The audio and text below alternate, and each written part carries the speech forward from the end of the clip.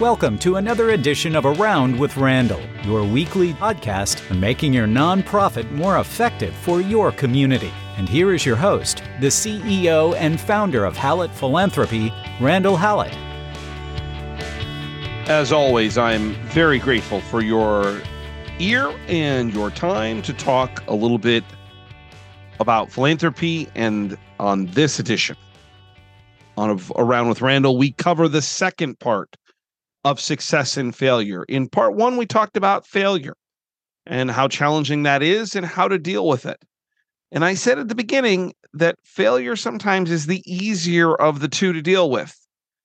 And I do believe that, because today we're going to talk about how to deal with success. Success can come in a lot of different personal and professional ways. If we think about success as you might think about it professionally in the philanthropy world, maybe the office raised the right amount of money or the total amount of money or went way over, or a gift officer has a great year, or maybe your evaluation was you're exceeding exponentially expectations that were set out and the goals that were provided or worked on or agreed to by you in the previous year. Maybe it's something that's more personalized. It's a personal best. I think about running, swimming in terms of PRs. It's more competitive. Maybe it's just you're walking or you're running and you're going further, or you're lifting weights, or you're doing something and there's success there. Maybe it's team success. I think about the joy that has come with my son's soccer team that I coach. This is not a group of great athletes by any stretch, great kids, but not great athletes. And what they've realized is that when they pull together and they act as a team and take some of the personal out, they actually have had some successes, and they deserve the credit for learning that and for the work that they've done. Maybe it's a health success. Maybe you've lost weight. Maybe you've had a long journey with a particular health challenge and you're overcoming it. Along the lines of the world that I think of an awful lot of on a personal and professional level is maybe there's financial success. Maybe you've saved money, or you've been able to remodel a house, or you've bought a new car and you've been able to do it in a financially responsible way. It met a goal. All of these are different examples that we live with, hopefully, all the time, because success is more fun than failure. We talked about this concept of the wheel of emotion from Robert Plutchik, and the thoughts of that there are 8 emotional parts of kind of life, and that on the opposite end of a circle is the opposite of that particular emotion. So we were on the negative side. We were on the anger, disgust, sadness, and surprise. And if you look across that spectrum, you're dealing with surprise being anticipation. That's the opposite. And now we're moving to success. I'm anticipating this. Joy that comes from success, which is opposite of sadness. Trust in yourself, in the process, which we'll talk a lot about, or in others that comes with success. And fear. And I would tell you that fear is an enormous part of success. Sometimes, and I look at myself actually, there are some innate fears I have in me that drive me on a regular basis. And fear is the opposite of anger. And so it's almost like risk reward, which we'll talk about. This wheel of emotion, now we're on the kind of this joyous trust, anticipation side that drives us to happiness. So if you have success, why is it important to learn from it? What we know is that habits, when we form them, can be formed either for positive or negative. And that it's these habits that can drive what happens next. And if you have success, then learning from why this is happening and kind of evaluating it can actually help replicate more success down the road. And you'll hear me talk about the kind of the 6 things that I think are important when we think of success. But it's a process to evaluate, not just celebrate. That evaluation can allow you to figure out kind of what happened. So, from a tactical perspective, what are the things that we should do in handling success? Number one, enjoy it. I was always taught by my parents that life is challenging and that there are moments that basically will just stink, will suck. And it just is what it is. And that when good things happen, particularly if you're a good person, you should enjoy it and not take it for granted. And I believe in this. You watch a child who succeeds at something, and I'll take my kids as an example. My daughter learning how to read in first grade. The joy that comes across her face when she finishes an entire page of a book perfectly is pure. And you might think, well, gosh, I did that so long ago. But I want to celebrate that with her. Now, we're not going to go buy a toy or, pre-buy the car or give her money. But celebration doesn't have to be grand. It has to be genuine. And a lot of times I'll stop and say, that was awesome. And I put my hand up to get a high five. And she's right there to slap my hand. And it's my way of helping her celebrate that success. Because at 6, yes, they celebrate, but I don't think they comprehend. I want to reinforce that you did wonderfully. And we'll talk then about the rest. How do we replicate that? Being thankful, being grateful for success, actually, and I talk about this quite often in healthcare, has positive health outcomes. When we have more gratitude in our life, we're healthier, whether it's better cholesterol or the idea that we are more able to sleep or we have better relationships when we're more grateful, when we celebrate these successes. All the way, and most of you, if you've listened, know I went to law school. I kind of spent a lot of time talking and thinking and dealing with estate issues, studying them in law school. And then in my, 17 or 18 year practitioner career, what we used to make a joke about was that if you wanted to live longer, make your intent known for an estate gift and share that with the nonprofit. And that was kind of a joke that, that would mean you'd live longer because then they can't get it until you pass. Until 2009, when there was a study, and there have been a couple that followed, that people who are grateful and have estate intentions that are philanthropic actually do live longer. It isn't a joke. Celebrating gratitude for what's happened in life actually is a good thing for your emotional state, your health state, your view of the world. So celebrate successes. In some ways, you want to reward yourself. When we deal with kids, at least we do, we have small rewards when they do little things. Now, there are some things they don't get a reward for at all.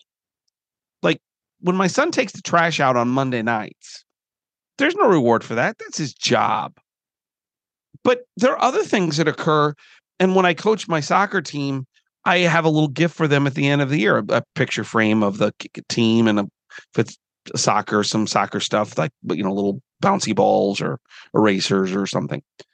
But I tell them I want to thank them for their great work for the year. And I hope that they'll come back, not because we're all that good, but because it's great for them to learn about teamwork and adversity and how to communicate with each other and how they can improve and what it takes to do that or create that or to actually realize that improvement.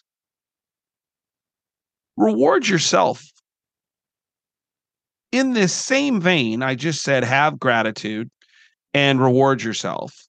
I would also advise to stay somewhat humble. Success is temporary. This kind of gets into the conversation, and I've talked about it on previous podcasts, the difference between joy and happiness.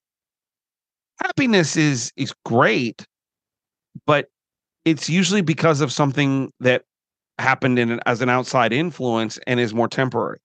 Joy happens internally, and it's usually predicated on you doing something. And success is more along the lines of happiness, unless you can make it repetitive. And humility is a part of that. Be thankful. Don't be afraid to be appreciative and to celebrate a little bit those successes. The bigger the success, the bigger the celebration. So that's the first. Number two, I believe in thanking others. Very few times are the successes we realize or we accomplish in life come in isolation. Even in the most individualized sports, if I use that as an example, tennis or golf, I mean, there's only one person out there. You are responsible for you. Wrestling, there were people who helped you get there.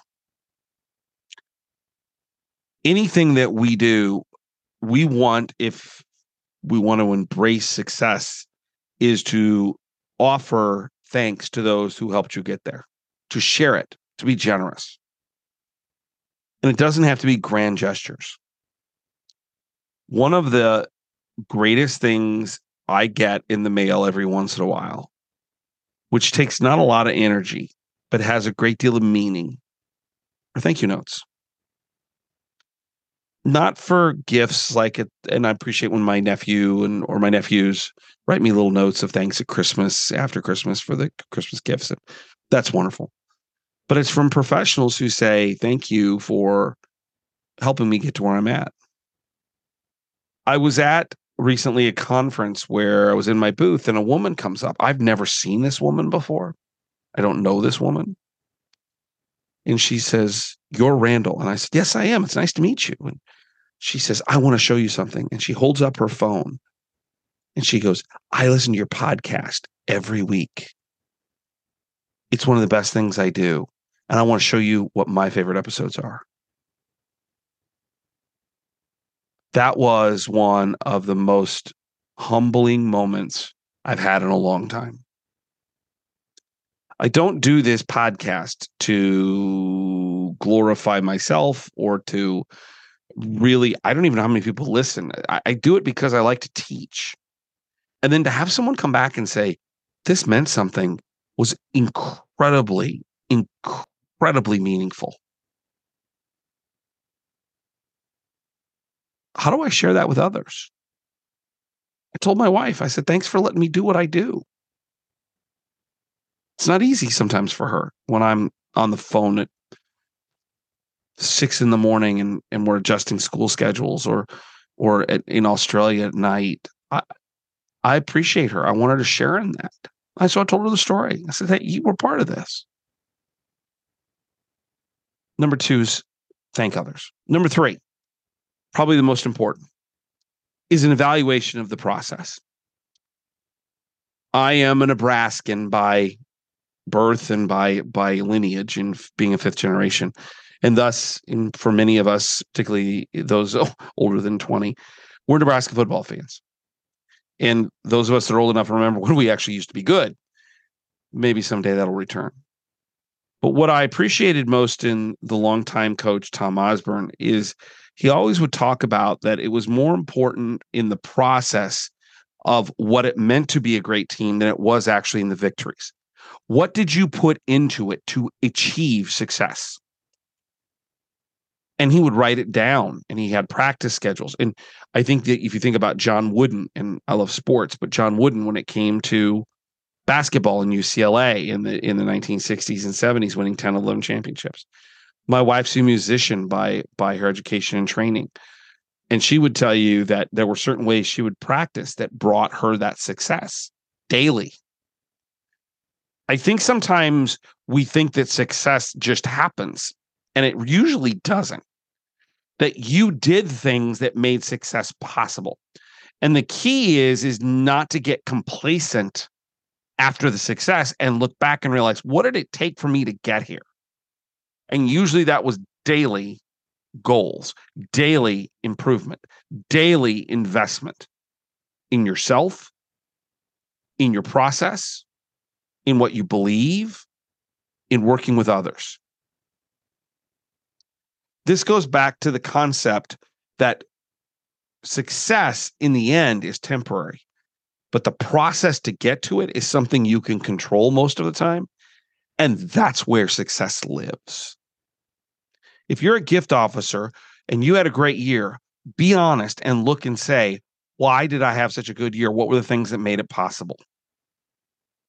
If you lost weight, what were the things that made that feasible? If you've achieved a financial goal, what were the things that made that realization occur? Those are the things that actually are most important. That's the process. And you hear me talk about it in podcasts. I do it certainly with clients, that I'm such a process-oriented person. From when I do Grateful Patient builds, there's a process. Campaign feasibility studies, there's a process.